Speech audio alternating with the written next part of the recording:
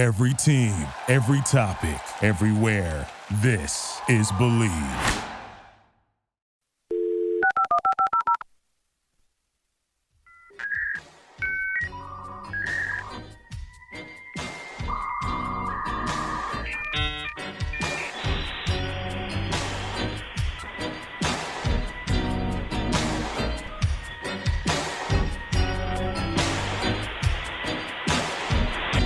You've got mail.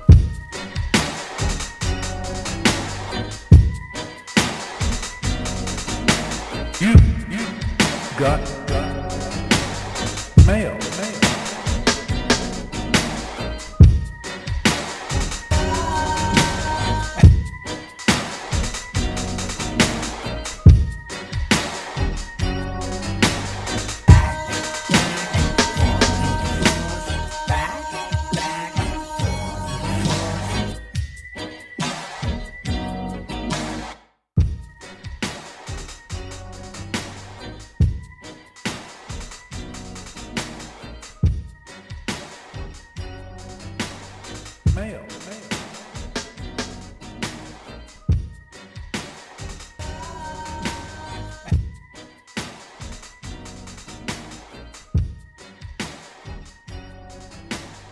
Welcome in to Knicks Mail.bag from the Strickland. And this show is brought to you by Ticket IQ. Go to ticketiq.com and use promo code Strickland, and you can get $10 off your order of $100 or more. Certainly a good thing to do right now because the Knicks seem to finally maybe almost be playing a little better at home. I don't know. I got to see a good home win over the weekend. That was fun. So if you want to be like me and go to the Garden and see a good game, Ticket IQ, promo code Strickland for $10 off. And I'm, of course, Alex Wolf. I'm editor-in-chief of this little site, The Strickland, which you can find at thestrick.land.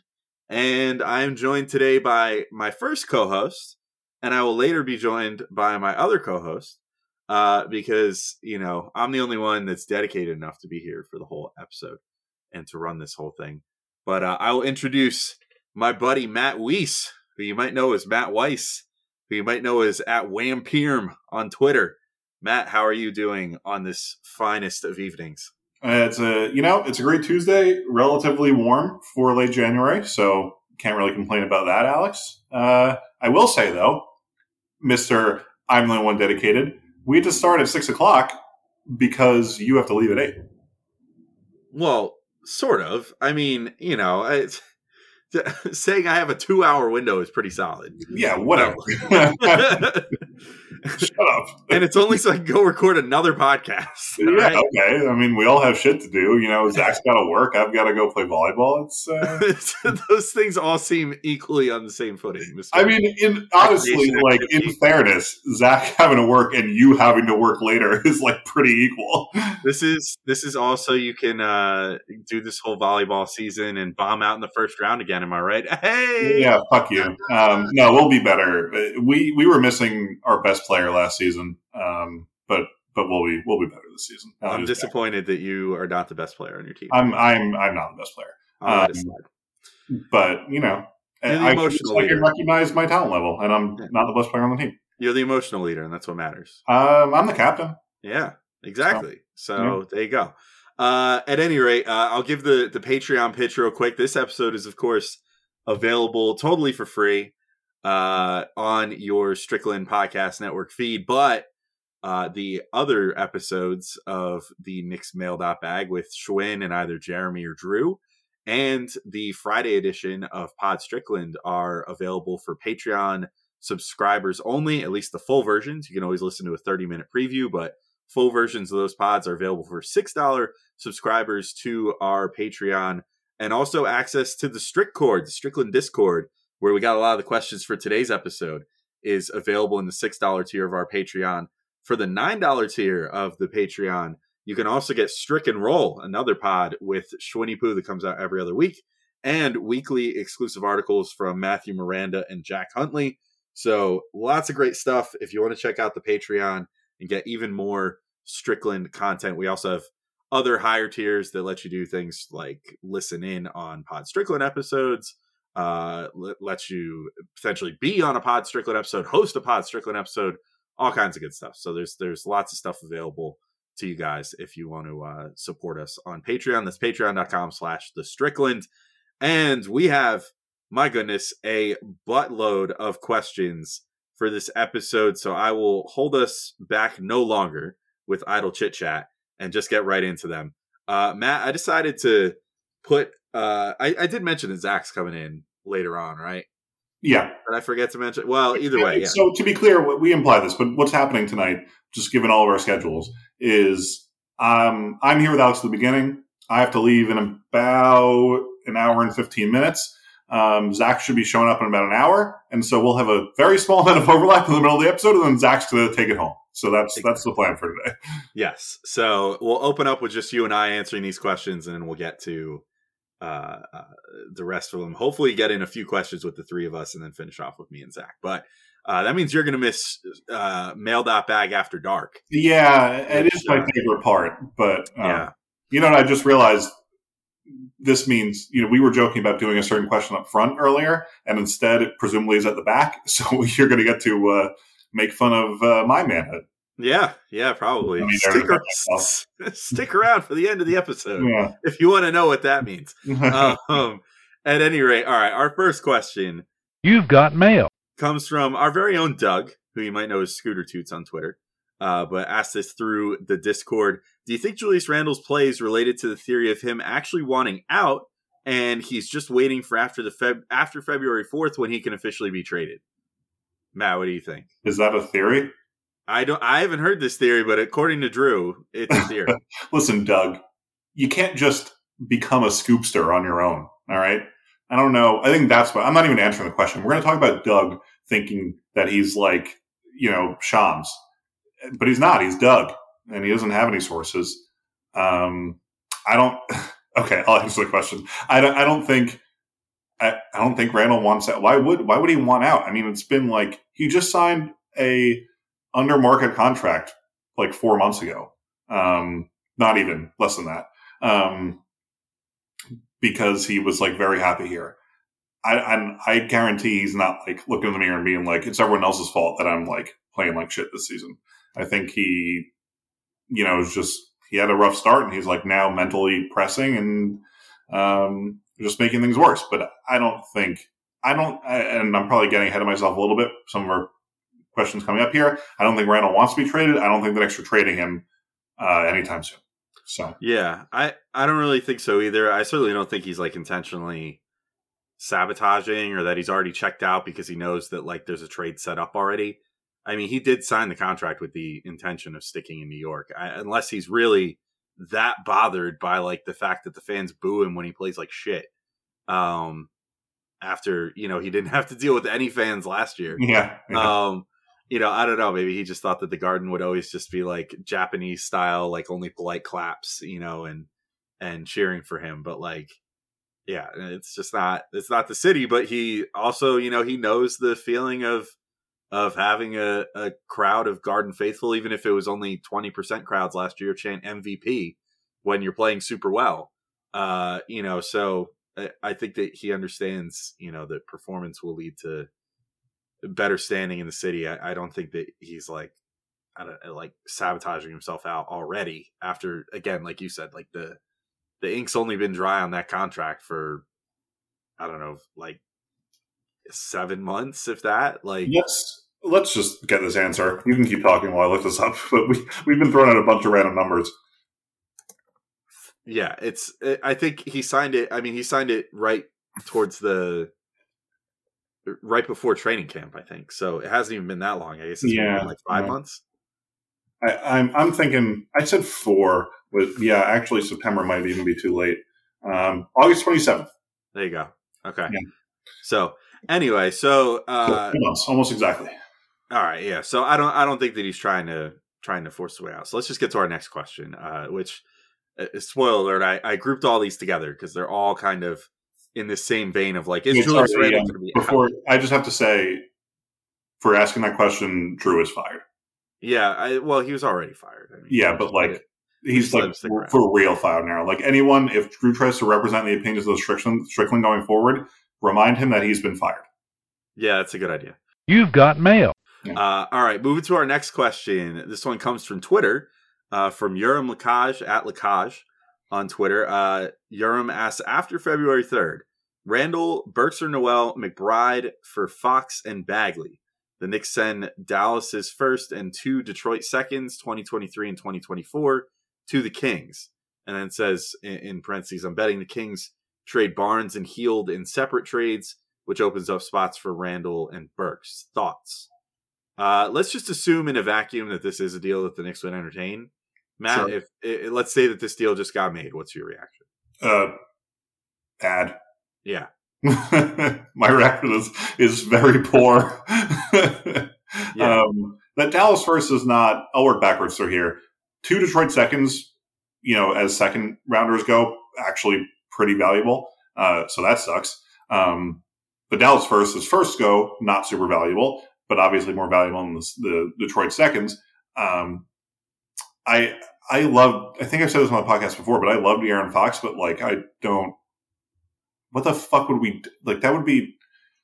What would we do? I don't know. As you can see, I'm struggling here. This is really, no offense to Urim, but this is I would hate this so much. So just to give a little context, we were just talking about Julius Randle's contract, right? Julius Randle, in the final year of his contract, if he picks up his player option, will only be making, in 2025-26, will only be making $1 million more than the first year of De'Aaron Fox's rookie max extension. And Fox's rookie max extension, by the time it's done, which both those have, if they both see their contracts totally out, would both end in 2025-26. Fox would be making $8 million more than Julius Randle in the final year of their contracts.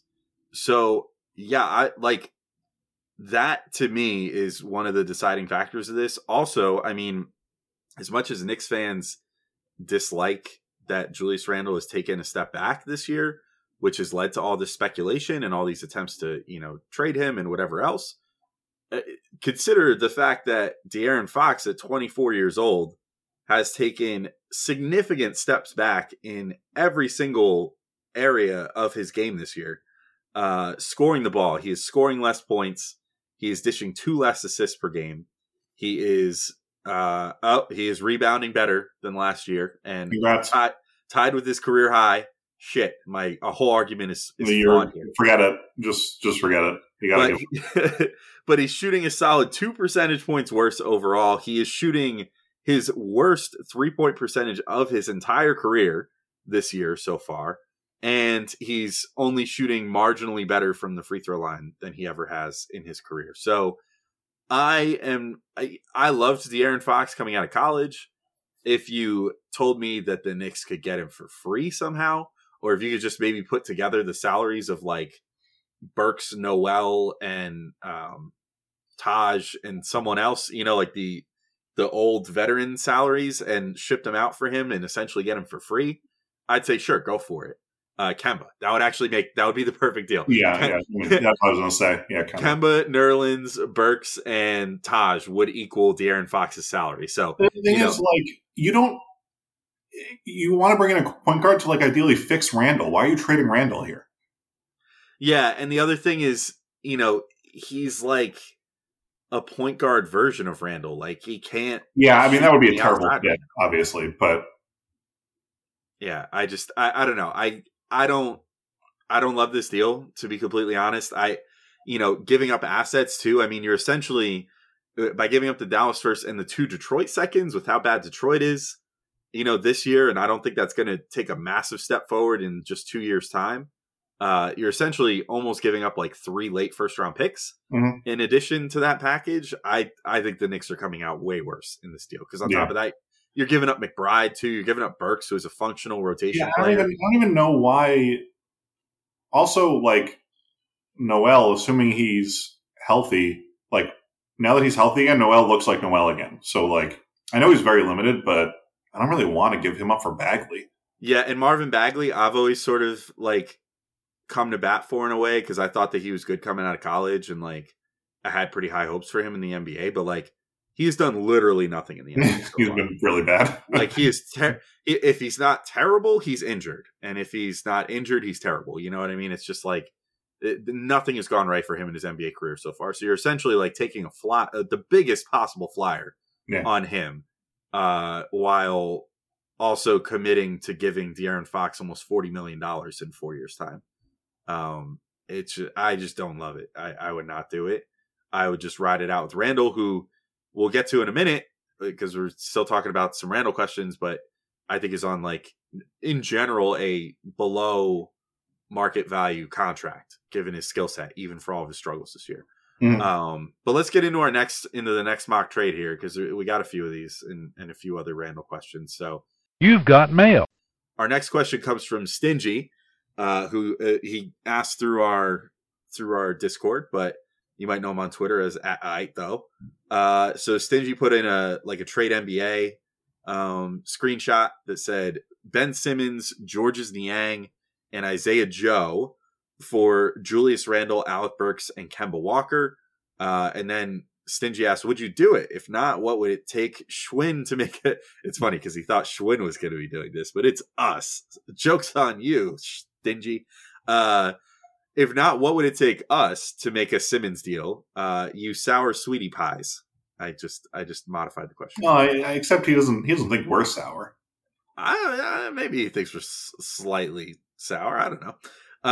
Anyway, Stingy then says, let's just say you have to. Dolan mandated Simmons deal. Also, would Niang be a good fit on the front line? I honestly think yes. So the first part, I mean, so what do you think about the deal that Stingy proposed? Would you do it, or would you insist on something different? I mean, I don't really want Ben Simmons personally.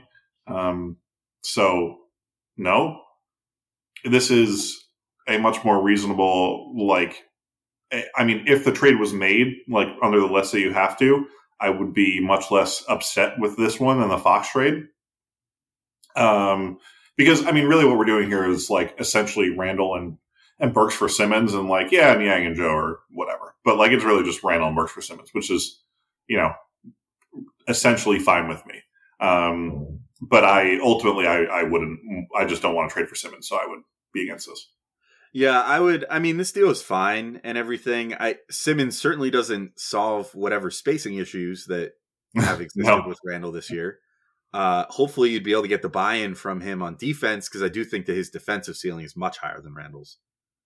Even when that's not to downplay Randle's defense, which is great when he's really locked in, but Simmons' defense is legitimately all NBA potential. DPOI down the year, down the line, kind of.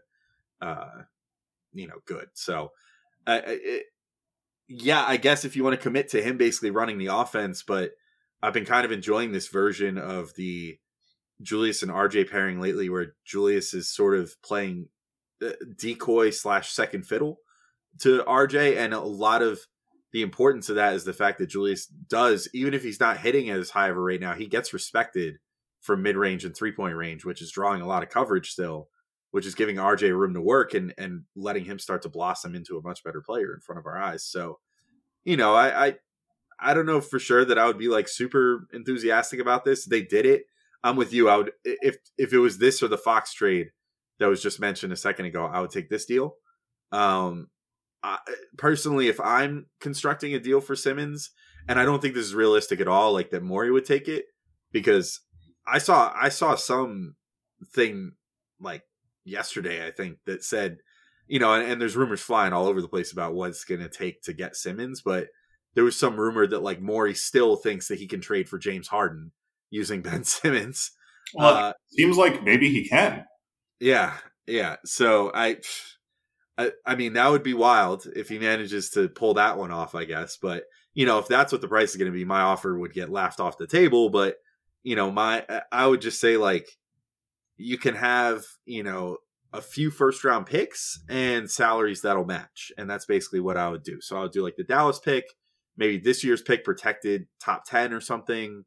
And then a couple of those Detroit seconds and, maybe one other pick. The thing is if you trade for Simmons without trading Randle, now what?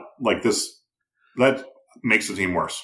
I think it would have to be with the acknowledgement that Simmons would be okay playing more like a Giannis role, which Okay. I don't know if he's physically willing to do that, but he would have to essentially commit to being like, okay, we're going to play like the most ridiculously entertaining version of small ball you've ever seen in your life. And it's going to be like, we're going to have like Simmons. I mean, think about this. You could actually have this lineup out there, and I think it would work quite well. You could potentially play Simmons, Randle, Obi, RJ, and Quickley out there all at once. Yeah, good luck convincing Thibs to run those 5 out together. See, but he might, because if Simmons can prove that he can like sort of protect the rim in a way, while you know that Obi and Randle and Simmons can, and RJ, quite frankly, can all rebound the ball really well. I think you could maybe convince him that that's a lineup that you could do. I don't see it. Then you just kind of have Simmons running it, on offense as like the point guard, as he likes to be, where he can run pick and rolls and pressure the rim and kick out to Randle, Obi, RJ Quickley as shooters. But on defense, he can sort of just like kind of prowl the paint and play, switch onto anybody, and you'd have an extremely switchy team at that point. I think two things. One, you'd have to convince Randle to guard threes probably, right? And it's like, it seems, generally speaking, I know there's a lot of switching, but like, he can. We've seen him do it, but like, I don't know if he's going to want to. Yeah. I mean, you could probably have Obi do it too, to be honest. Yeah, well, I don't know about that. I mean, maybe, but I think that'd be rough for Obi. And two, I see what you're saying. I just don't think Thibs will ever see someone who isn't, like a quote unquote center being a center. I know that you're like, yeah, okay, you convince him that Simmons can guard the paint like a normal center, but I just don't think he'll like buy into it. Yeah, that's totally fair. I mean, I guess it would just require that the Knicks, if Thibs doesn't embrace that philosophy, just be like, well, we're going to go find a new coach then, because we maybe in this player. So I guess we would have to see how that would work. But I think that would be, I mean, if you really want to embrace like modern ball and do something like that, then maybe that's something. I think that would work. If I think, assuming Thibs either buys in or is fired, so that someone else who will do it will coach. You just have to convince Randle to be willing to like guard threes, which again, I think he can do it if he tries. He just has to actually try. Or depending on the matchup, he can guard the 4, the 5, and Simmons can literally guard any position on the floor. Yeah, so, I mean, Randle can protect the rim again when he tries. He just has to try. Exactly. Like he can at least keep a guy away from the rim, sort of like Taj Gibson. You know what I mean? So I would trade for Simmons if the package was right, but for me, the package is not very big. It's like matching salary and like 3 first-round picks that have some level of protection on them, and like a fistful of seconds. And I'd say, honestly, that's basically the Harden package. So it's kind of insane that Morey won't do it, but I mean it's worse because you don't have the pick swaps in there. But like they did, to be fair, like it wasn't just matching salary. Like they did send out some pretty talented young players in that deal with Allen, Levert, like that sort of thing. So but the Knicks can send over better picks. Yeah, that's true. That's true. Well, depending on how you view the Knicks' own picks with that core, but as of right now, like this year's pick, there's a chance that it would be like late lotto or something, which with a top 10 protection wouldn't get, would still get conveyed, which would be pretty decent. So what you have to do is injure Luka Doncic so that the Knicks but make sure the Mavs don't go all the way into the top 10 because we want to keep the pick. So it's got to be late lottery. So you injure him like 30 games into the season. Yeah, and next year. Yeah, and then that pick is valuable. Good stuff. You've got mail. All right. So moving to our next question, more Randle, because like I said, we're kind of getting the Randle stuff out of the way first. Joyless Division on Twitter at JoylessDiviz13 asked, just how screwed are we with Randle beginning a long-term contract next year and promptly turning into a pumpkin? My answer to this is pretty short. I definitely have given it on this pod before. I don't think the Knicks are screwed. I think that his contract, he's not playing up to the level of a number 1 megastar player like he was last year, but he's not getting paid like one either. He's getting, there are guys in this league that are making $50 million, and his contract at its max is going to pay $29 million. So I have no problem with his contract. It would be very easily movable, I think, to some team that sees him and says, hey, we want to harness what he was in that year that earned him the contract on our team. I think it could happen, with the right coach or whatever, in the right humbling environment, which there's another question right after this that's going to ask, like, if we were going to send him somewhere, where would we? So I won't answer that just yet, but like, the contract is not an albatross by any stretch. And I don't think that he's totally turned into a pumpkin either. Like, he's still shown that he can still do some of this stuff. It's just, he's doing it at a lesser level. And there's clearly some like focus and effort concerns this year, which are not great, but are not completely like damning to him. Yeah, I have nothing to add. I think you're exactly right. All right. So we'll move to our next question, but thank you for the question, Julius Division. You've got mail. But our next question comes from G Baked via the Discord. Shout out to G Baked, a long time friend of us via the PNT comment section way back when. Ignoring if it's the right move or not, if the Knicks were to trade Randle at the deadline, what teams would actually be interested? Do you have any that pop to your head as far as teams that would be interested if Randle became available? The Lakers. Yeah, probably. I mean, if we're being honest, I'd actually like also maybe the Clippers, because like once Kawhi and Paul George come back, they'd be pretty good if Randle was on the team. Yeah, that would be an intriguing. I mean, you want to talk about switchy big wing type teams? I mean, then you'd have three guys that can handle the ball, and then with Morris as well, like four guys that can handle the ball, shoot it, pass pretty well, that sort of thing. I think that's intriguing, and that it just, I guess, depends on if the Clippers are able to sort of hang on long enough to have that happen. Or for that to be a good move for them, because I mean, I guess right now, like even with how things are going for them at the moment, they're still hanging on in the Western playoff race. So yeah, I mean, I think like for the first time in a while, the West is worse than the East. Yeah, I think Randle it would basically be like the Knicks last year, right? If you like just plop Randle onto that team while George and Kawhi were out, he would probably like start playing better, and could probably drive them into respectability enough to the point where when George and Kawhi do come back, they're pretty solid playoff position. And I think if they did come back, like he would defer to them to, run the offense. Yeah. I think so. He wouldn't be like trying to take over and like calling for 20-foot post-ups every time down the floor. Yeah. I think the Sixers, even though we literally just talked about that a second ago, I think they'd actually be interested. I mean, I think that if that became a last-ditch Simmons offer, and it was just like they just said, like, Simmons for Randle straight up, take it or leave it, I think there's a decent chance that Philly would be like, yeah, okay. Yeah. We'll do it. Like, because Randle offers some of the similar things to what Simmons offers you. Mm-hmm.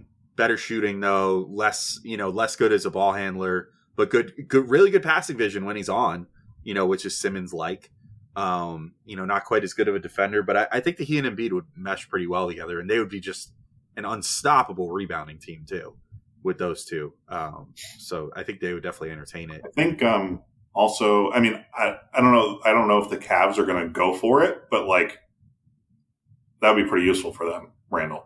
Yeah, and I don't know who they would even trade. I mean, weirdly for a team that's like really good. I don't really know what assets they have, but I think they've got a lot of young players, obviously. Yeah, but not like contract matching assets. Yeah, obviously like Mobley would be off the table.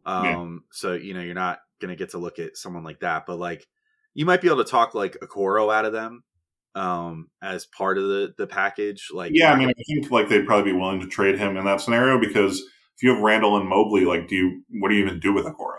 Yeah, exactly. So I think if they want to continue with their super large lineup, yeah, they could do like Randle in place of Markkanen. Yeah. And then just start bringing Markkanen off the bench and then do Randle, Mobley, Allen. And that would be pretty nasty. That would be the ultimate test of like the people that say, well, Randle is actually a wing. Yeah. And then, if you wanted to, from the Cavs perspective, match the salaries, you could pretty easily do that with, like, if you did a Okoro plus Markkanen, you're already there, I think. Right. Or you could do, like, a Okoro, and let's say that they don't want to pay Sexton, and the Knicks have had interest there. Mm-hmm. So maybe they do a Okoro, Sexton, and Chetty Osman, maybe, although Osman has actually been playing quite well. Yeah. So that would be tough to get them to, part with him, but you could probably make it work with, like, Ed Davis or something too. Like, I think you'd be really close. Yeah, he could be right back with the Knicks again. Yeah, you could find a way. I think you could find a way to make that work, and they would potentially do it. Because I think that would be pretty intriguing for them with the way that they've been playing with that super large lineup. I don't know how happy Randle would be with it, but that's what it is. I don't know. And before we move on, like we mentioned the Lakers, but didn't talk about them. That's just like the Lakers are a mess, so they'll just do whatever they think would work. Yeah, whatever they think could give them literally anything. The problem is they would try to trade us Westbrook, and no. I would only do that if they were going to be like, we'll give you 3 first-round picks, which they don't even have. Right? Yeah, they already gave them all up for Westbrook and for swaps. I think they already gave up all the swaps. They gave up the swaps too? Yeah, the Pelicans have lots of picks and swaps from them. Oh my God, they're embarrassing. No, yeah, they're screwed. They've gone all in on this. All right, trade us LeBron. That's it.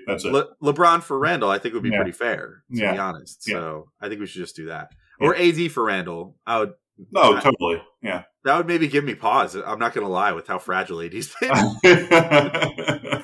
Obviously more talented, but yeah. I mean, he's so fragile. I don't know how you can potentially. We've already seen that Anthony Davis and Randle can't play together, so you kind of have to trade Davis. Yeah, I think that's true too. So, all right, well, the evidence is all out there. Anthony Davis for Randle, I guess, is the deal here. All right, moving to our next question. This also comes from G Baked. What is the most random non-Knicks jersey you own for any sport? Unfortunately, I am not a jersey person, so I have 0 Knicks jerseys. I have a Noah Syndergaard jersey, and then some older Mets jerseys that don't even fit me anymore. And I have what Giants jersey? Is it Barkley? I don't think so. I don't even remember what Giants jersey I have. That's it. I'm not a jersey person.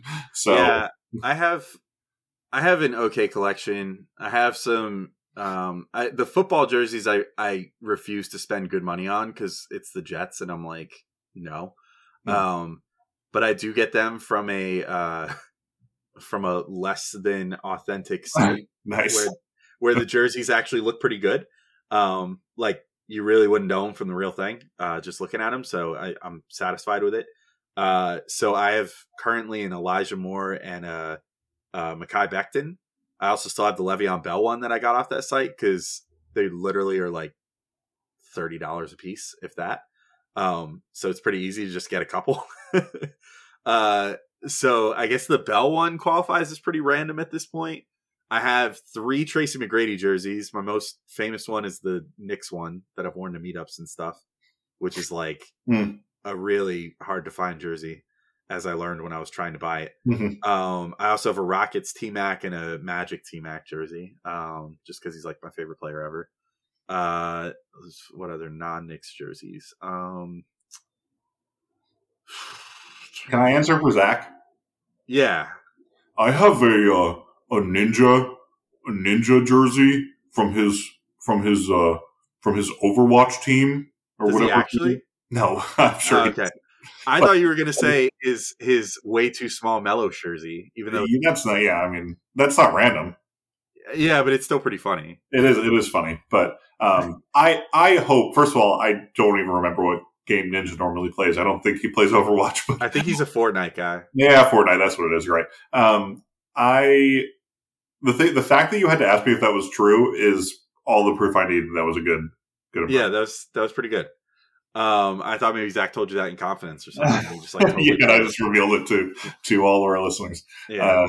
No, as far as I know, Zach does not have any Twitch streamer jerseys, but Yeah. I've been trying to think. Oh, you know what I have that I guess qualifies as kind of random at this point? I still have a Michael Vick Falcons jersey. Oh. From way back when. Nice. And hot take, if anyone listens, is like, oh, dog killer. No, Michael Vick is like the prime example of when the justice system in this country actually works. Yeah. Also, like, what is the point? I mean, I don't want to go down the road of justice system reform, but what he rehabilitated. Like, what the heck is the point if we're not going to accept people who rehabilitate themselves? He didn't commit, like, I mean, dogfighting is bad, obviously, but it's not literally murder. Like, right. He didn't commit a crime that is unfixable. Yeah. And he acknowledged there's something that he grew up with that he didn't think of as wrong because he had grown up with dogfighting his whole life. Yeah, so, like it's very sad for those dogs. And, you know, it's terrible that he did it, but he gave 3 years of his life to the prison system and gave millions of his own money to dog charities and stuff, and now seems totally reformed. So, right. So Vic jersey, I dig that jersey. I like that one. I guess that's probably my most random. I can't really think of another one that's like an oddball one that I have. So I think that might be the answer. Is the Vic jersey. You've got mail. So moving to our next question. This one comes from the Discord. This comes from Gax. What's Grimes' ceiling vis-a-vis Quicks? Can they be similar? Is IQ's range what gives him the potential edge? What do you think, Matt? Especially with how great Grimes has been playing lately. This was asked 2 whole days ago. Yeah, it's really concerning to me. Quickley has barely been able to shoot all year, and I feel like we're not really talking about it. Yeah, that's definitely a thing that's been happening. I mean, we've sort of just been writing it off as like, well, you know, he's just getting through a slump or whatever. Yeah, but like he's also taking very stupid shots. Yeah, like what RJ had was a slump. What Quickley is having now is unfortunately a trend. I wanted to strangle him last night during the Cavs game. Sorry, you're going to hear this on Wednesday. I'm talking about during the Cavs game on Monday night. I wanted to strangle him. So there was one shot. I don't remember the exact situation, but he, like, in transition, pulled up from like 34 feet for no reason. That was right towards the end of the game with like a minute and a half left. Yeah. And he just like, you can see it's not going to go in because he jumps and like throws his body forward. It's like, dude, don't fucking take that shot if you have to do that. Yeah. He is actually surprisingly only shooting. I mean, I say only, I guess it's somewhat big of but 4% worse from 3 on slightly more attempts. So he's actually making the same amount of. The thing is, like, I'm not surprised by that because, like, I've seen his numbers were like weirdly worse than I thought last year. Yeah, like he shot like 40, 90 last year. Yeah. And this year he's shooting 38, 34, 90. Or like I honestly would have told you Quickley shot like 45% from 3. Yeah, no, he shot 39% last year. So, you know, I think he's working through it. I think that the playmaking improvements have sort of mitigated some of the shooting struggles right now because he's still being an extremely useful player right now. And he plays well on defense. But honestly, I think at this particular moment, and I'm probably a prisoner of the moment, I think Grimes' ceiling is higher. So there was a whole debate, and I am not smart enough about basketball to even like recap it or offer my own thoughts between Schwinn and Benji this morning over like how did Quickley have a good game last night or not? Because Schwinn's point was Quickley's playmaking was like really good. He had a solid game. And Benji's point was he shot 1 for 10. Mm-hmm. Which like, or 1 of 10, which like, true. I mean, it's kind of hard to argue. So I see your point. Like, he's really gotten a lot better in pretty much every area of his game other than shooting this year. But like, if he can't shoot anymore, but he's still going to be taking those shots that he like used to take and still takes, that's going to be a problem. And then like at that point, obviously Grimes will be better. Well, essentially what happens if he caps out at that is going to be like, you know, like if he never figures out the shot and can't consistently hit like 40% of his threes with how he likes to play, then he'll essentially just kind of turn into almost like a less efficient Lou Williams or like a J.R. Smith type player where it's going to be a lot of like, no, yes kind of things. And there's nothing wrong with that. Maybe he does cap out as just like a 6-man type of guy. But we all had a lot higher hopes based off some of his shot creation and some of the games that he had last year where he managed to just like shoot the lights out as a rookie. And it's still in there. He has those games occasionally this year. Yeah, for sure. Like he's had his occasional eruptions this year, but it just doesn't feel the same. No, And I never got mad at a single shot he took last year because even if it didn't go in, I was like, you know what? He's confident he can make that for a reason. This year, I'm just like, you're ruining the flow of the offense. What are you doing? Yeah. So whereas Grimes, I'm starting to think like more and more, and I mean, I know this is as lofty can be, but if Grimes hits his absolute ceiling, I think he could be, I don't even want to say the name.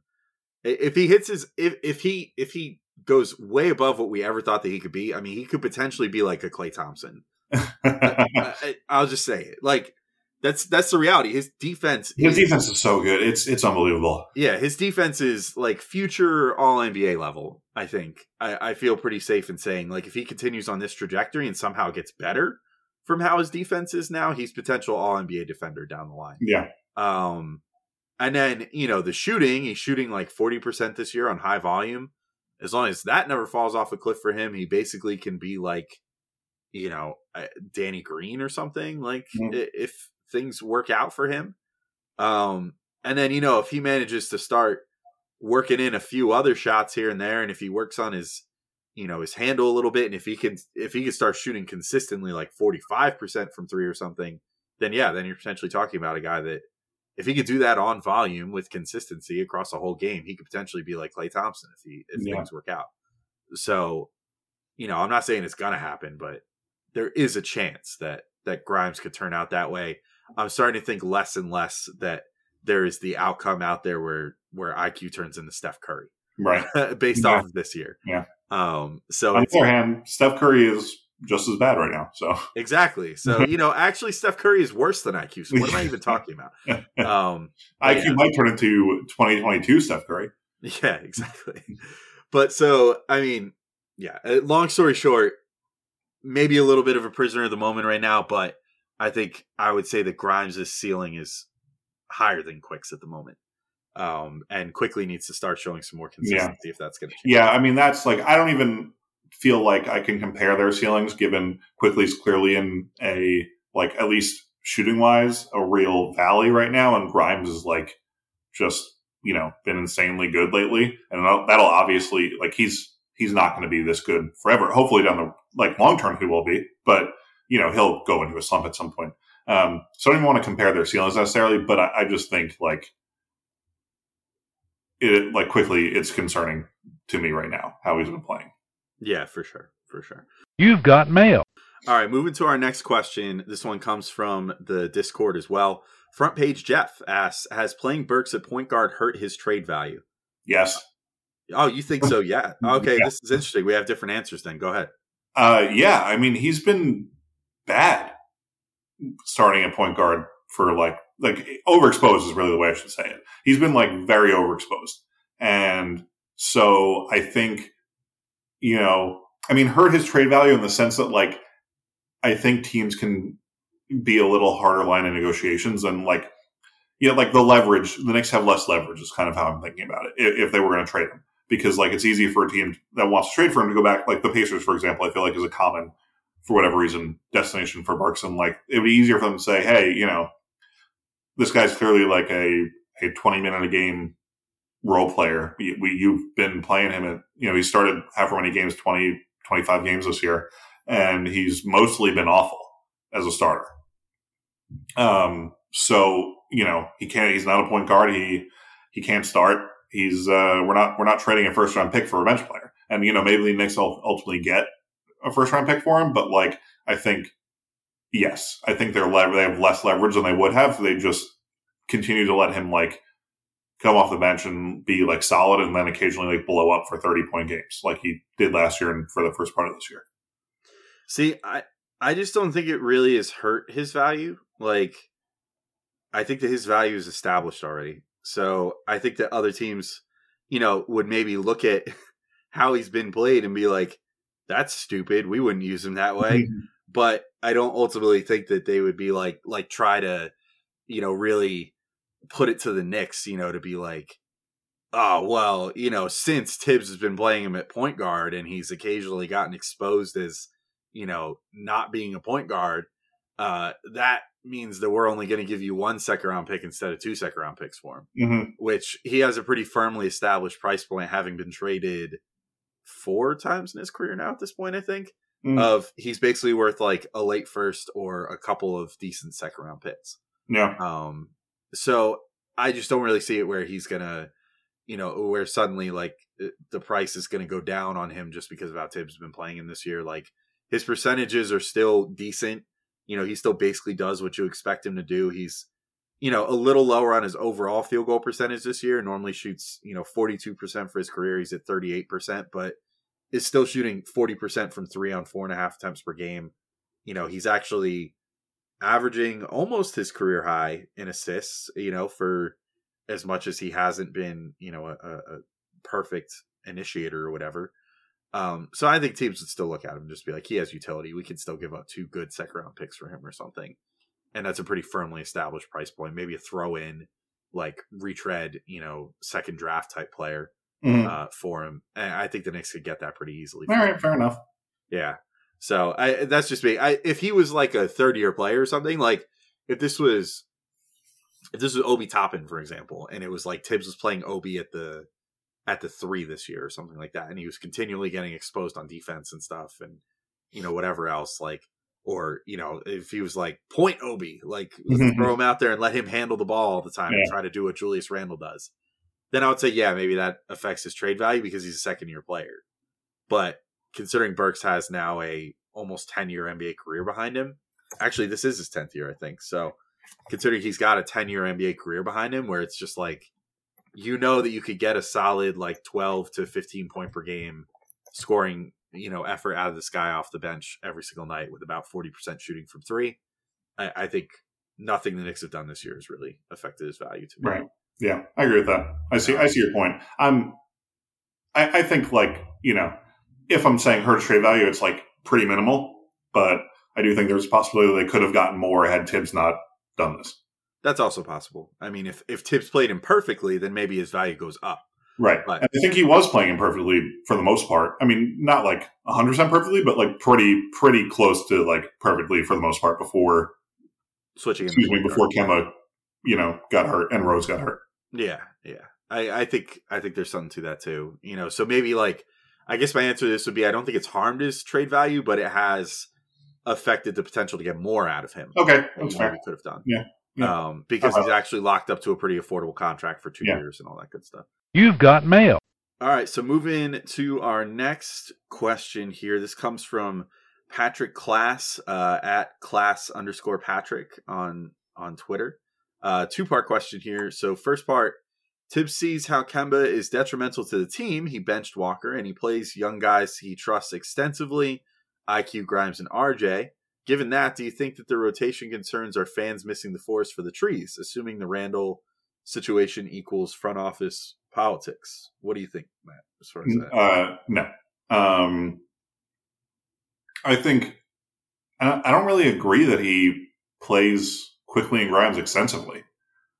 I would say with Grimes lately he has been. Yeah, but like he goes through those phases and then I guarantee, like Grimes goes into a slump in a week and he's back to 10 minutes a game at most. The fact is, like, Thibs just doesn't. He does not like give younger players, except RJ is the only one.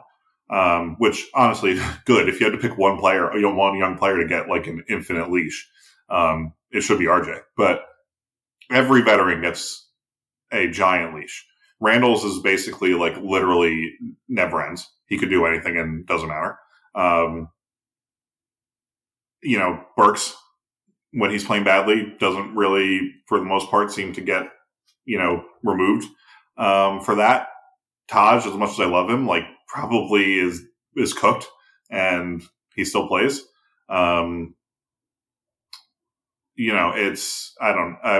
Fournier should be playing fewer minutes, obviously. Walker should probably be playing with the bench more really than I don't know that his minutes are like ridiculously high, but like he and Fournier both should be playing with the bench more, honestly. But I mean the veterans just get much longer, much more latitude than any young player other than RJ gets. Yeah, I think I sort of agree with you to a degree. I think ultimately what it comes down to is that Thibs just puts every player into a certain box and he can't see any, like, he is the antithesis of like the modern NBA approach of like everybody is just a basketball player and just figure out how to put 5 basketball players out there that work. You know what I mean? He views everybody as like, okay, this guy is a point guard. This guy, except for Burks. Burks is like the only one that he seems willing to flex that definition. Yeah, but that's only because he doesn't believe Quickley is a point guard. Exactly. Yeah. So he's out with Rose and Kemba both hurt. Exactly. Or just with not liking Kemba, so then he's like, well, I'll bench Kemba and I'll throw Burks out there because I see Rose as my backup point guard because Rose is even healthy for the first few of those games. Right. But, like with Quickley, he doesn't see him as a point guard, so he doesn't play him as a point guard. Grimes, he sees as a wing, and so he actually has, he then looks at the situation and says, okay, he is a wing and I like how he plays. So, there is a hole in the lineup for a wing that can play like 20 minutes or so. And he will do that at the expense of Burks sometimes, for Grimes, but mostly just because he loves how good Grimes is on defense and everything. Right.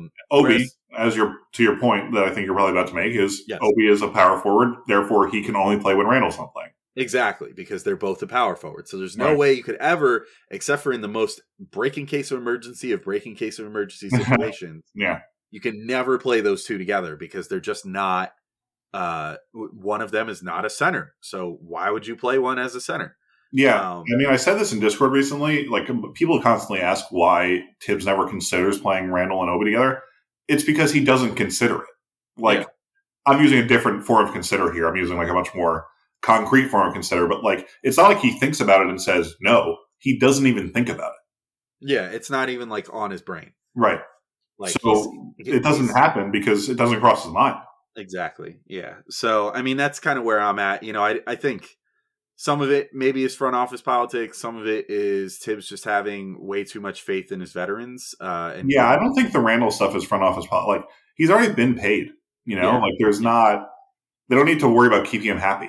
Yeah. I think the last front office politics move was maybe the Elf situation last year. Yeah. But I mean, I also kind of am starting to believe it was Thibs. Yeah, maybe. Yeah. It's also possible. I mean, I'm starting to kind of think that at least this year, especially, they've kind of just given him free reign to do what he wants because he's been, their 2 marquee additions of the year. He has been not playing a lot. Like Fournier has to be playing great or he sits him down the stretch. And Kemba, same deal. If he's not playing phenomenal, like Thibs is not afraid to just say like, I mean, those are the only 2 guys he'll like do that to. I mean, he does it to Randle occasionally, but like even yesterday, Randle went right back in the game when it was his time. Yeah. And Randle, I think, is honestly just the main one where it's just the Randle-Obi relationship that is the main thing that's been the problem. Like, in that Thibs just refuses to change anything with the Randle situation. And, as a result, Obi suffers. Regardless of if Randle is mailing it in on any given night or not. Like, Randle is going to get his minutes no matter what. He does actually, I think, hold some of the other vets at least somewhat accountable. Yeah, I mean, I was exaggerating a little bit, but like relative accountability, I think the young players are all "quote unquote" held much more accountable than the. For sure, I just think that the main personification of the whole issue is the Julius and Obi situation, and that's what gets most people into a fury. Is those two, and that's just how it's. I mean, I think part of it is. I said this yesterday too during the game. On Discord. I think part of it is Thibs believes the starters are better than the backups. That's where they're starters and the backups are backups. So like yesterday when the starters came out in the third quarter and pooped their pants, I can't put the backups in. They'll just be worse. Yeah. Which doesn't make logical sense, but I think that's how he's thinking about it. I think it was Dallas. Dallas was like, I think what he's thinking is the Cavs are playing better than we are. So, of course, if I put in my backups, they'll play even better against them because the backups are worse than the starters. Yeah, and when It's in not reality, he wound up closing the game with mostly backups in the game. right because he can recognize when he puts in the backups and they're playing better, but he won't try it until it's their turn to come in his normal rotation. Yeah. Because he just he's just too rigid in his thinking about it, and it's just okay, it's never that the starters are it is the starters aren't executing, but it's almost as if he's just accepting that he's been out game planned, and he's well, it's not going to help to put in worse players. Yeah, no, I'm with you. I think he's just stubbornly latched on to whatever his idea of what the game plan should be coming into the game until maybe the fourth quarter. And that's when he's willing to maybe say, okay, I'll mix and match a little bit down the stretch of the game, but not a second before that. Right. Yeah. So but then you end up in situations where the bench players that are in are exhausted because they've been playing for 18 minutes straight. Yeah, which is just one of those things where sometimes it just has to happen because the starters were that bad. So yeah, but it doesn't have to. Because if he would pull, when the starters come out and shit their pants in the third quarter, if you pull them at the 9-minute mark, you can then reinstart them at the beginning of the fourth quarter and give the bench players a little bit of rest, even if you're going to return the bench players to the court. Yeah.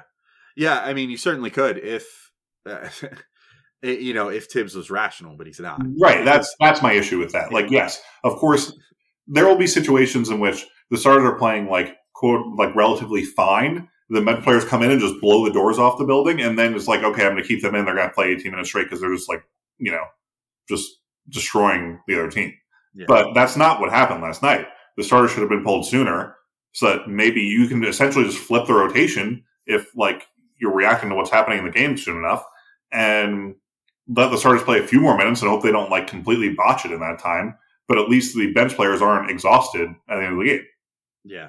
Yeah. I don't know. Imperfect situation, but we got to keep moving on because we got so many questions. Yeah, sorry. So you've got mail. Moving to our next question, also from Patrick Class here. How much different would this season be if Noel was healthy? Seems like consistent center play is a weak point for this team. And when he plays, the defense feels different. Piggybacking off of that, did we as Knicks fans take Noel's play last year for granted? I feel like I have a somewhat simple answer to this. Would the season be super different? Maybe. I don't know. I mean, because there would still be the issue of Mitch would have still had to get in shape and all that stuff. Yeah.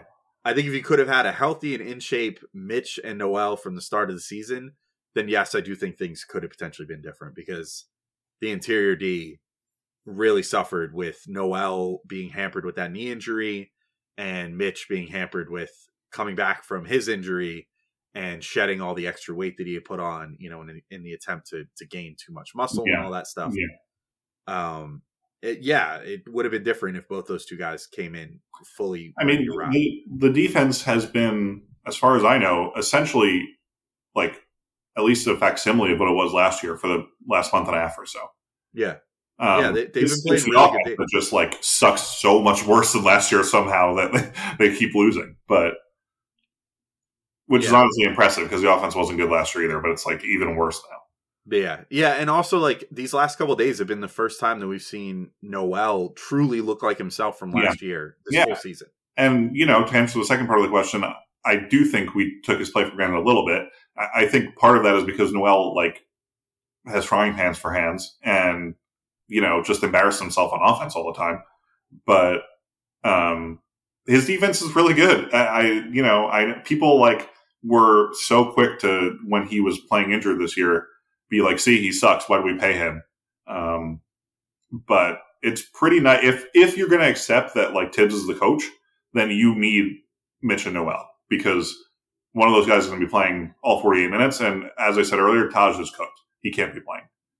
Yeah, although Taj, to his credit, I think has played a little better the last couple games. A little bit, but he really needs to be back in. He should be exposed very easily. He should be the third string center. Yeah, he can't. I mean, the problem is either Mitch or Noel seems to be hurt all the time, so he's going to be playing, unfortunately. But it would be nice if we could have them both healthy for once. Yeah, I think basically, I'm with you with Noel. I don't necessarily know. I don't feel like I took it for granted last year. You know what I mean? I think that it was just kind of like everybody knew what his limitations were. And I think that everybody zeroed in on what happened in the Hawks series where he essentially got ignored in favor of doubling Randle all the time. Just because he was that much of a non-factor on offense. But, his defensive record speaks for itself. The Knicks had a top 5 defense with him anchoring it for most of last year. So, that sort of just, it speaks for itself, and he's a great defender. I do think, again, if they would have had both those guys totally healthy this year, for the whole time, Mitch and Noel, maybe things are a little different, because part of why the defense was so bad earlier in the year is the fact that they just couldn't count on consistent rim protection, which they now have. Thibs' favorite thing, the 48 minutes of rim protection between those two, if they could ever just, as you said, both stay healthy. You've got mail. But to move to our next little grouping of questions here. This comes from Far Off the Mark in our Discord, but Mark is also on Twitter at Far Off the Mark with a C. Which former or current Knicks player has the lowest b-ball IQ? J.R. Smith, Enes Kanter, Emmanuel Mudiay, Julius Randle, Mitch, or insert name of choice? I think that's really cruel to Randle and Mitch, to be honest. Seriously, what the hell, Mark? I mean, that is fucked up. Yeah, that's quite the group to put those two in. I'm gonna throw Bargnani out there though. Yeah, Bargnani definitely deserves to be on the list, and maybe is the answer. I think. What is he doing, folks? Yeah.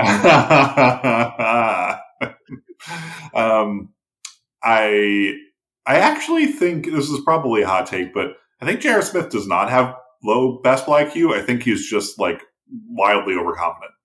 I think he has bad basketball IQ based off of, not based as much off his Knicks tenure, but based off his Cavs tenure. Like, think about the LeBron. I mean, that was why, JR? Yeah, that was very dumb. But and that's not the only time he's done something similar to that. I don't know. I think he's just like a goof, and I think he usually is pretty aware of what the situation is, and he just anyway, whatever. It's Bargnani. Yeah, I think, like, as far as the other guys, like, I think Kanter actually has, if we're going to talk about b-ball IQ, and his freedom. Yeah. If we're going to talk about b-ball IQ, like, I think he actually is not that bad. Like, you could tell by the fact that he knows, like, he has a ridiculous post moves package and everything else that, like, he knows basketball and he's a student of the game. He just willfully chooses not to play defense.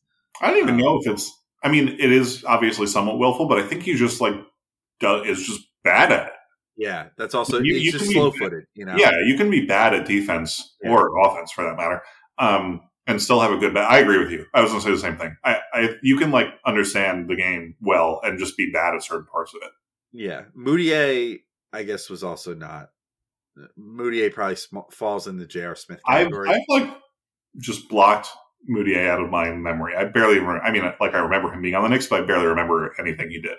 Yeah, I've kind of tried to block him out too. I just remember, it was just not a fun experience because he was just like turnover prone and not super good at basketball. Definitely could shoot from like anywhere on the floor. Yeah. Anything like that. So yeah, I mean, whatever. I'm pretty much, I don't think he has very high basketball IQ either, but I'm with you. I think it's Bargnani.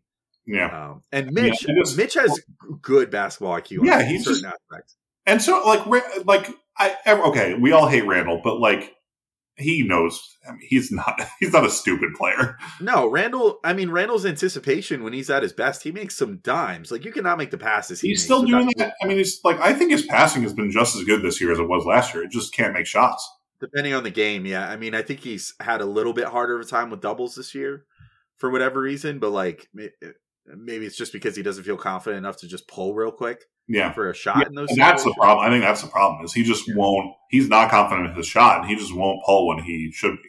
Yeah, exactly. So, but I don't think he has bad basketball IQ. And no. Mitch, I mean, you can't be as good of a defender as Mitch. No. Mitch is like a savant actually because he barely played basketball and was like an amazing defender coming into the NBA. Exactly. So terrible attempt to. I know that Mitch is as much as I love him, pretty stupid outside of basketball, but I think he is very smart about basketball. Yeah. He makes some very hilarious comments. So like, Berman, calm down. Yeah. Anyway, all right. We'll get to our next question from Mark after that terrible attempt to slander Randle. And Come on, Mark. Do better, Mark. Anyway, he's doing better right here. You've got mail. Which smile is worse, Kemba's constant smiling or Fizz's in that Milwaukee game? Literally no contest. You think it's Fizz's? Yeah, of course. I think Kemba's has been getting on my nerves a bit. No, I don't mind it at all. Like, whatever. Kemba's happy. It's fine. He's, like, enjoying playing basketball. It just annoys me because he and Randle have both kind of been doing this to a decent amount. After every single one of these losses, I, like, want to rip my hair out. And I'm like, I am so pissed. Like, they should have won this game, whatever. You could see generally, like, RJ seems to usually look dejected, whatever. Kemba and Randle have been all smiles way too much when they're, like, down big to shit teams and stuff this year. It does annoy me. I think good for them for being, like, you know, emotionally enlightened. I guess. I don't know. I mean, wouldn't you just say the Fizz is emotionally enlightened then, too? Sure, but he, like, still needs to learn how to do rotations. That doesn't answer now. All right. Well, so Kemba needs to learn how to play better too. Yes, that's fine. I'm not saying that he doesn't. I'm just saying, like, I don't mind Kemba smiling because, you know, if he's having fun playing basketball, then good for him. Maybe Fizz was having fun coaching that blowout. That's stupid. Like, the difference is, even, like, the coach's job is literally solely not Kemba's job is obviously to win games too, but like it's a little different contextually. Fizz literally should only be winning games, and when you're like, I mean, you should not be sitting there just like cracking up when you're down 38 points to Milwaukee in the third quarter. Yeah, I mean, I don't know. I guess I'm going to say they're equal, but I respect the decision. I think you're being tough. I think you're being very tough on Kemba. I think you're being too not tough on Kemba. Personally. Well, but he's my brother. Really? You two? I should have seen it. You two look exactly alike. I know. It's uncanny. So I don't know why you didn't catch on sooner. You know what's funny is you ended up the taller brother too. I did. Even though he's the professional basketball player. Yeah. I mean, the thing is, like, I was about to say it's rare, but honestly, you know, for both of us and for Zach, since we're all the same height, like, we're probably taller than like a third of NBA players. Yeah. I mean, almost every point guard. Yeah, basically most of the guards, you know. Yeah, like probably like half the shooting guards are like right at our height. I mean, having been in the same room as like RJ too. I mean, he's like 6'6", you know, so it's like an inch, but like basically see eye to eye. You know what I mean? So yeah, it's nice being tall. But they feel a lot bigger because I don't know if I've talked about this on here, but like I don't know if you feel this way, but like whenever I look someone in the eyes, I feel like they're gigantic because I'm used to looking down at people. Yeah. And if they're taller, forget about it. If they're taller, yeah. But even if they're the same height as me, I feel like when I look at you and Zach, I feel like you guys are 6 inches taller than I am. See that now, same height, I feel just kind of on a level playing field. But like, no, it really, because I'm so I can't remember other than when like it's just so rare that I talk to somebody who I'm looking in the eyes. Yeah. I'm just not. It is bizarre. But the weird thing, people forget it. They feel like they're 10 feet tall. Yeah, the weird thing for me is like Mitch. Like looking up at Mitch, I'm like, Jesus Christ. Yeah, I would feel like a child if I were. Yeah, I'm just like, I've never felt small like this in my life. It's very weird. Yeah, but like even the thing, like the difference is, I think, I mean, maybe not Kemba because he's like a good 4 inches shorter than I am, but like RJ, 2 inches taller than me probably. If I like, he would feel also like a giant because he's also a lot bigger than I am. Like Randle, forget it. I mean. Randle's 5 inches taller than I am, but he would feel like he was 16 feet taller than I am because of how big he is. Yeah. I mean, he's just built like a house too. Yeah. So that's part of it. But anyway, how do we get on that topic? That was quite a tangent that we went on from the smiling thing. Anyway, thank you for the questions, Mark. You've got mail. Moving to our next question. This one comes from Twitter. Blind Angel at Blind Hernandez. I don't know if that's meant to be Hernandez. If when Thibs gets fired, who do you want to take over? Johnny Bryant is the obvious choice for in-season, but if it happens in the off-season, who are some candidates, that would interest you? Matt, what do you think? I mean, there was that report that they're grooming Bryant to replace Thibs, right? That seems to be like, I'm guessing that's who it would be if they fired Thibs. I mean, that seems logical. I mean, otherwise, why would they have gone out of their way to hire him? Right. You know, away from the Jazz Mm-hmm. with that Walt Perrin connection, all that stuff. So, who would interest me? I don't really know. I don't remember who I wanted them to hire when they hired Thibs. I wouldn't want another as much as Thibs has done a good job, sort of for all that we complained this year, they're sitting at basically 500. They're on track to if this was any other year in the East, they would be the 7th seed. Yeah, 500. Yeah. We have 4 teams this year in the East who've been playing way over their heads. Yeah, exactly. So if this was any other year, they would be like the 7th seed this year.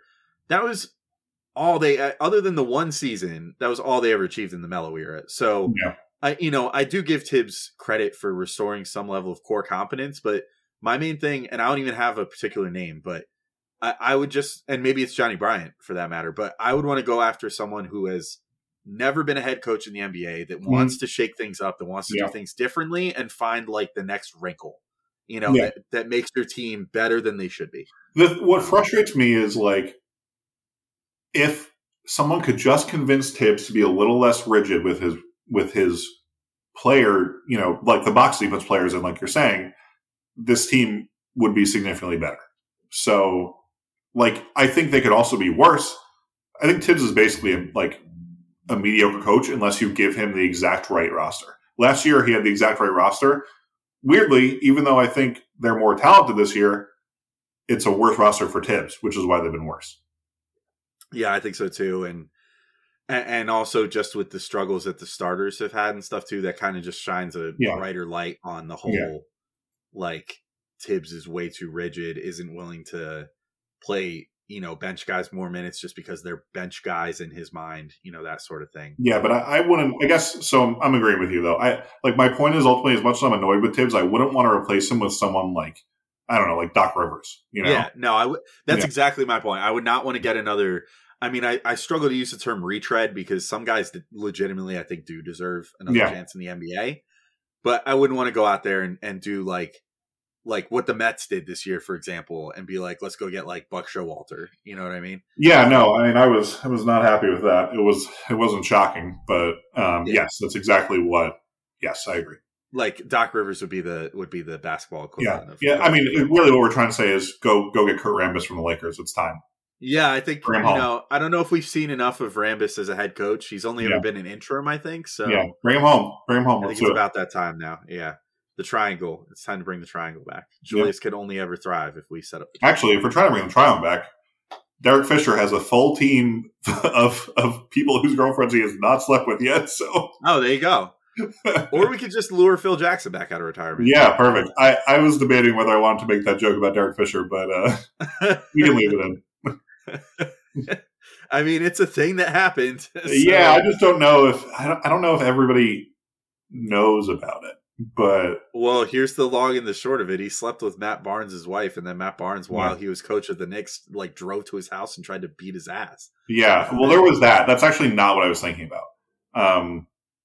I was thinking about, and Alex, you can cut this if you want. I was thinking about how he there are very strong rumors that he slept with Tim Hardaway's girlfriend. Oh, I never heard that one, but okay, we'll leave it in. Who cares? If now people can look it up. I mean, I don't, but I don't think I'm making this up. I'm pretty sure I remember reading a bunch of rumors about that, he slept with Timmy.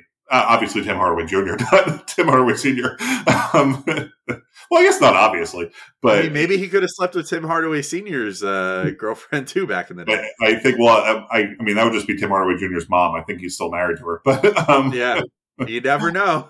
Yeah, never know. Anyway, the point is, we got a whole slew and 15 new guys for Derek to try to ruin the people they're dating. Chemistry via adultery of some sort. Yeah. Good times. All right, moving to our next question. You've got mail. We got 2 questions from Zan Rosen in the Discord. Zan first asks, are you guys leaning towards selling or buying at the deadline, and why? And who would you trade or trade for? So we've already sort of talked about this with Randall a little bit, but Matt, what would your overall strategy be as far as buying or selling at the deadline? I would mostly sit tight. I would trade Burks. I like him, but I think Burks, if you want to unlock getting the younger players to play more, I think like Burks is the easiest way to do that. I still think it's possible Thibs will just like, because then Derrick Rose will come back and like obviously Derrick Rose needs to play, but like he'll just find a way to continue not playing Obi. But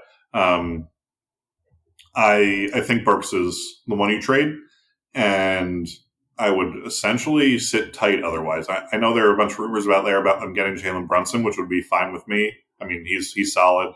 I just don't know. Like, I think it would depend on what they'd have to give up for him. But yeah, ultimately, I would say I would prefer that they like mostly sit tight. Yeah, so my general thought is like I don't have a black or white answer about whether I want them to be a buyer or a seller. I think it sort of falls in between. Like I'm totally with you. Trade Burks. I think it just makes too much sense.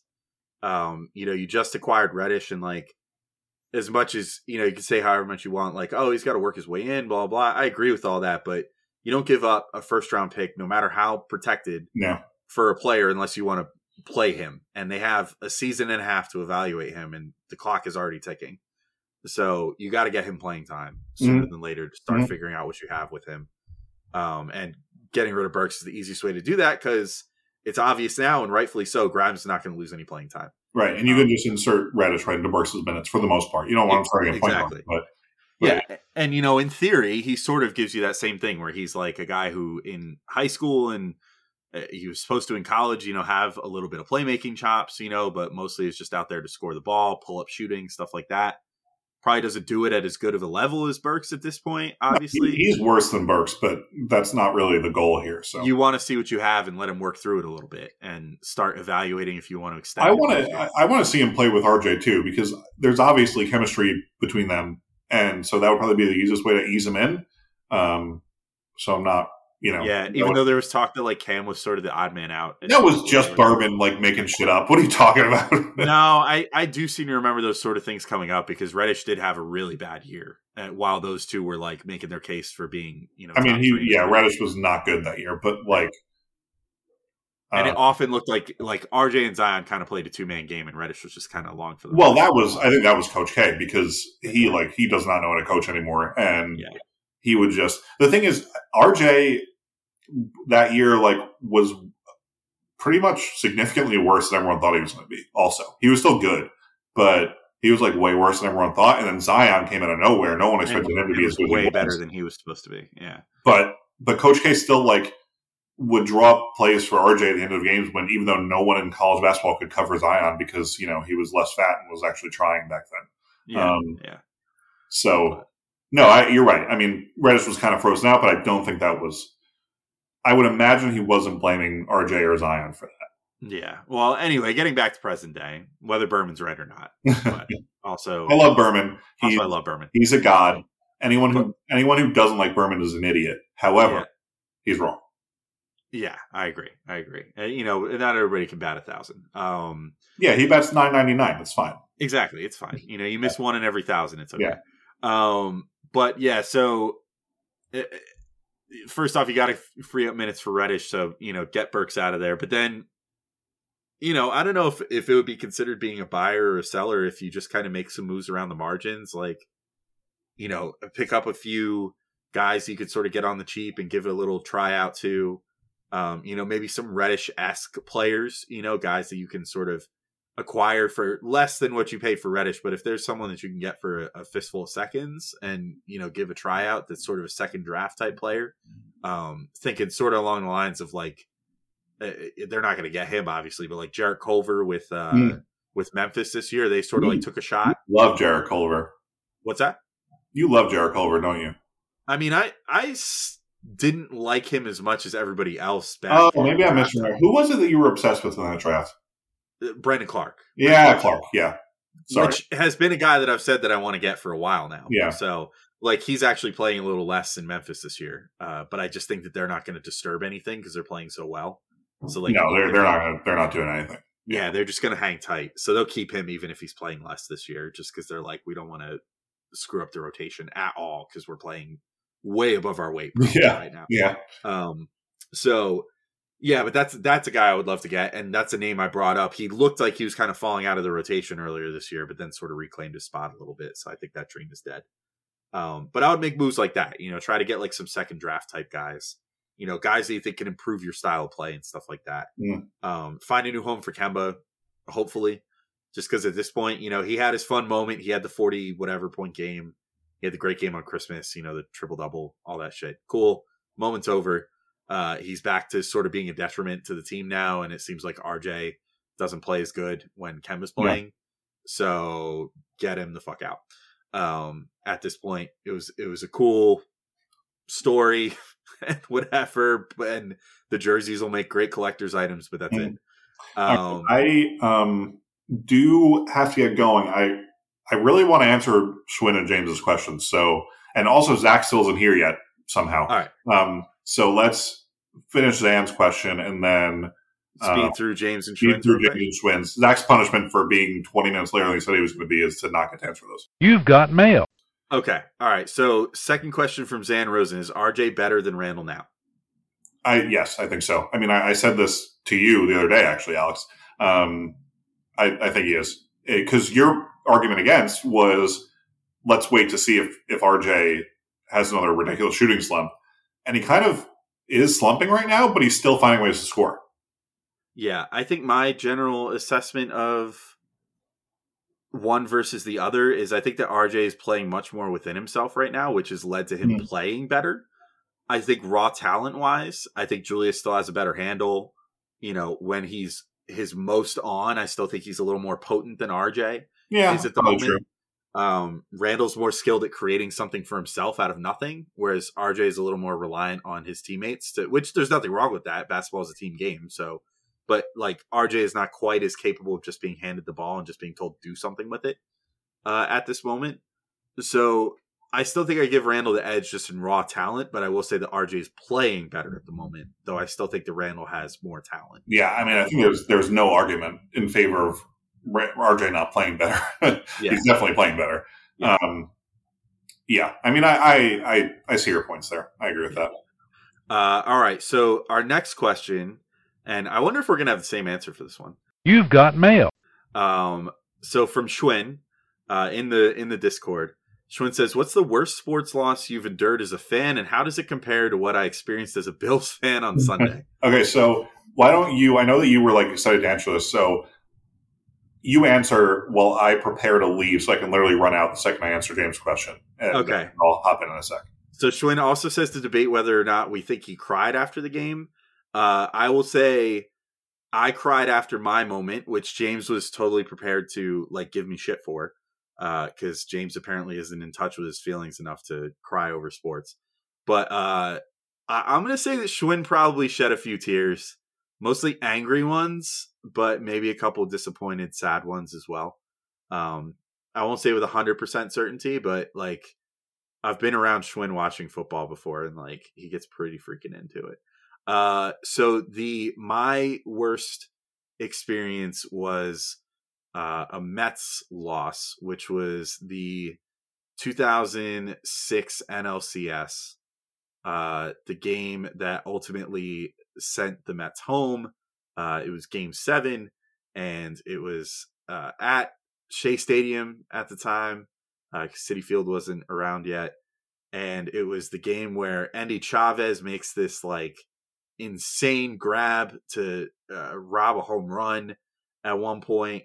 The Mets made sort of all right, so it was a real tight game, sort of a pitching duel, and then Yadier Molina, who has had a really long career since then, but at that time, was still somewhat young, could not hit home runs for shit, just absolutely blasts a home run in, I think it was the 8th inning, if I'm remembering correctly. And it was just a total backbreaker because it was such a stingy pitching performance that day that it was just, you kind of felt like that was it. But then the Mets get the heart of their lineup up, managed to get, I think it was 2 men on base, right? I don't remember if Beltran ended up having... The bases were loaded. He had 3 men on base, right? Yeah. And down by 2. And Beltran comes up with 2 outs. Beltran was an MVP candidate that year. He should have won MVP. I mean, it's insane that he didn't. I don't want to derail, but it's insane that he won MVP. With the Mets as good as they were that year and with how good his stats were, I agree. He was the best player on the best team. in the entire MLB, and fucking Jimmy Rollins won MVP because the Mets had too many good players. Yeah, because he and Delgado and Wright were all ridiculous. All hit 100. And then, by the way, in 2007, when David Wright should have won MVP, here's Zach finally. When David Wright should have won MVP, I don't know who won, Ryan Howard, because the Mets blew it at the end of the season. It's ridiculous. They just kept making excuses to not give the Mets MVPs. Yeah. Anyway, go ahead. Anyway, so after that moment, that was incredibly heartbreaking for me. When Beltran went down looking and probably should have gone down swinging and gone after that pitch, it was, to my eye, right down the middle, and he should have absolutely taken a hack at it. Instead, tried to look it in for a ball 4, and that was just foolish to begin with, because you know that the ump is just looking to make it about him in that situation and wants to call a strike 3, and do the whole punch out and everything, rather than walk home or run in the bottom of the 9th inning with the bases loaded. So, that was really painful. I definitely bawled my eyes out after that, because I really got attached to the Mets that season and really was along for the ride, and to have it all end like that when I thought it was going to be a World Series was pretty devastating for me. Yeah. So my answer is the same. I will say we've had this argument a bunch of times. I don't blame Beltran for not swinging that pitch. So Adam Wainwright, who, I think if you follow baseball, probably a Hall of Famer. That was his rookie year. He was coming out of the bullpen, and he threw possibly the best curveball anyone's ever thrown. And it froze Beltran because it looked like a ball until it got to him. And if he swung, he would have just grounded out meekly. It really would have been no different. I really can't blame him for not swinging. It's unfortunate that he became a pariah among Mets fans for that. And, I know that you're not saying that, Alex, but it's just ridiculous because he was really good for the rest of the time with the Mets. But, I never held it against him because of the season that he had prior. You know what I mean? That's definitely the answer. The fact, it's just insane that after Andy Chavez's catch, they didn't win that game. Yeah. It's just that was the most heartbreak I've ever had over that. Do we want to do James's real quick before we send you off? You can let Zach answer Schwinn's question. I have I can go for 5 more minutes, so you can let answer Schwinn's, and then we'll do James's real quick. Zach, what is your most heartbreaking sports moment? By the way, welcome to the podcast. Thanks for showing up. Hey guys. I'm surprised you noticed me right away. That was actually very impressive on that part. It's great work. My most tragic sports memory, probably is it Jets Steelers? It's so pathetic that I don't even have any because I'm so dead inside when it comes to sports. I'm not as big of a Mets fan, so I like the Mets a lot. I consider myself a Mets fan, but it's definitely Knicks and then Jets before them. So that Jets Steelers game after the week before was pretty fucking pathetic. But I can't say I cried. Some fucking context for the listeners, you idiot. What context do you need? Nobody knows what game this is. Oh, didn't I just say the Steelers? You just said Jets Steelers, Zach. Yeah, Steelers. Everyone knows what that is. I don't know what I'm talking about. I don't remember what that is. It's the AFC Championship. Yeah. I didn't think I had to be. Did you think I was talking about a regular season game from 5 years ago? I know it was a playoff game, but Alex. No, there's only one, and they came out. No, it was from 16-7. And I'm not a Jets fan, so I don't know what you're talking about. Okay, that's fair. It was after. Do you know what the can't wait game is? No. Okay, so the Jets beat the Patriots, which was fucking awesome, and probably the biggest sports win I've ever had, I think, which is also sad because this was a decade ago. And after the game, they give the guy goes to interview Bart Scott. Bart Scott's not listening to the guy's. Oh, that's the goes off. That's the can't wait thing, right? Yeah, exactly. He's just going off, and they're like, "Oh, he asked him something about the Steelers." He goes, "Can't wait." Yeah, okay. It just shit the bed. Now I know what you're talking about. Yeah, so that it was probably that. Okay, you've got mail. So we'll move to James's part of the question here. How do you feel about me laughing hysterically at the thought of a grown man crying because of sports fandom? I just say get more in touch with your feelings, dude. It's okay to cry over right. Schwinn deserves all of our ridicule. He's a loser, and did you cry over the Mets when they lost? No, I don't cry over sports. See, I cried over the Mets when they lost. I was definitely devastated. 16-year-old me was definitely devastated after the NLCS, and again in 2015 when they lost the World Series. But I don't cry. I think it's okay to let it out sometimes. Like, I'm not saying that you're wrong. I just it's just funny to make fun of Schwinn. Yeah, That's I mean, true. if you think about it, sports seasons are long. Like, some of them are like, they take up a solid like half year of your life that you spend like super invested in like one of your better teams. You know, like that Mets team was so good that it was like, you just had this feeling like, okay, this is going to be it. They're going to win the World Series. Like, the 20th anniversary of their last one. Like, yeah, it really did feel like fate. I mean, they won almost 100 games that year. Yeah, and so like you really start getting into the, you know, the feel of like, all right, this is happening, and then like to have it not happen, like I totally get it. Like, and for Schwinn this year with the Bills, I mean, if I was a Bills fan this year, like, and I know Schwinn what a rough way to lose, to not even like the Bills don't even get to take the field in overtime. Yeah, like Schwinn is a big Bills fan too. Like, I would not fault him a bit if he shed a few tears over it. So I say James needs to get more. You've got mail. Also, James asked, you guys can answer his questions in a sec, but James asked why is the sky blue? It's don't they say it's the ocean reflecting off the sky? Reflecting off something? The atmosphere? Yeah. I think it's the atmosphere. All right, bye, Matt. Bye.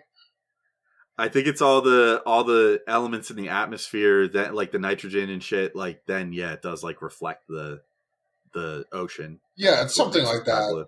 It doesn't really make a whole lot of sense to me, but and then the reason that like if you ever notice if you're somewhere and you're like, wow, the sky's so blue right above me, and then you look like way out on the horizon like during the summer, why it gets so much lighter out there is because of pollution now apparently. Oh, and, yeah. like, and like all the shit in the atmosphere now. Like, Thanks for bringing that one. Thanks for bringing the mood down, bro. Oh, hey, was the mood that high to begin with? Yeah, I was picturing like this beautiful cloudless blue sky on a summer day. Nope. We're destroying that. We're destroying that along with the whole earth. Get used to it, buddy. Soon it'll just be a red fire sky as we all incinerate to death on the surface. Yes. Come on, you're hot. All right, guys, you asked way too many freaking questions, so thank you for doing that, because we love that you guys like asking us questions and hearing what we have to say. However, we're splitting this into two parts, so we'll be back tomorrow with the second part. Keep your ears out for that. Till next time, though, till tomorrow, peace out, everybody. We'll talk to you in about 24 hours time.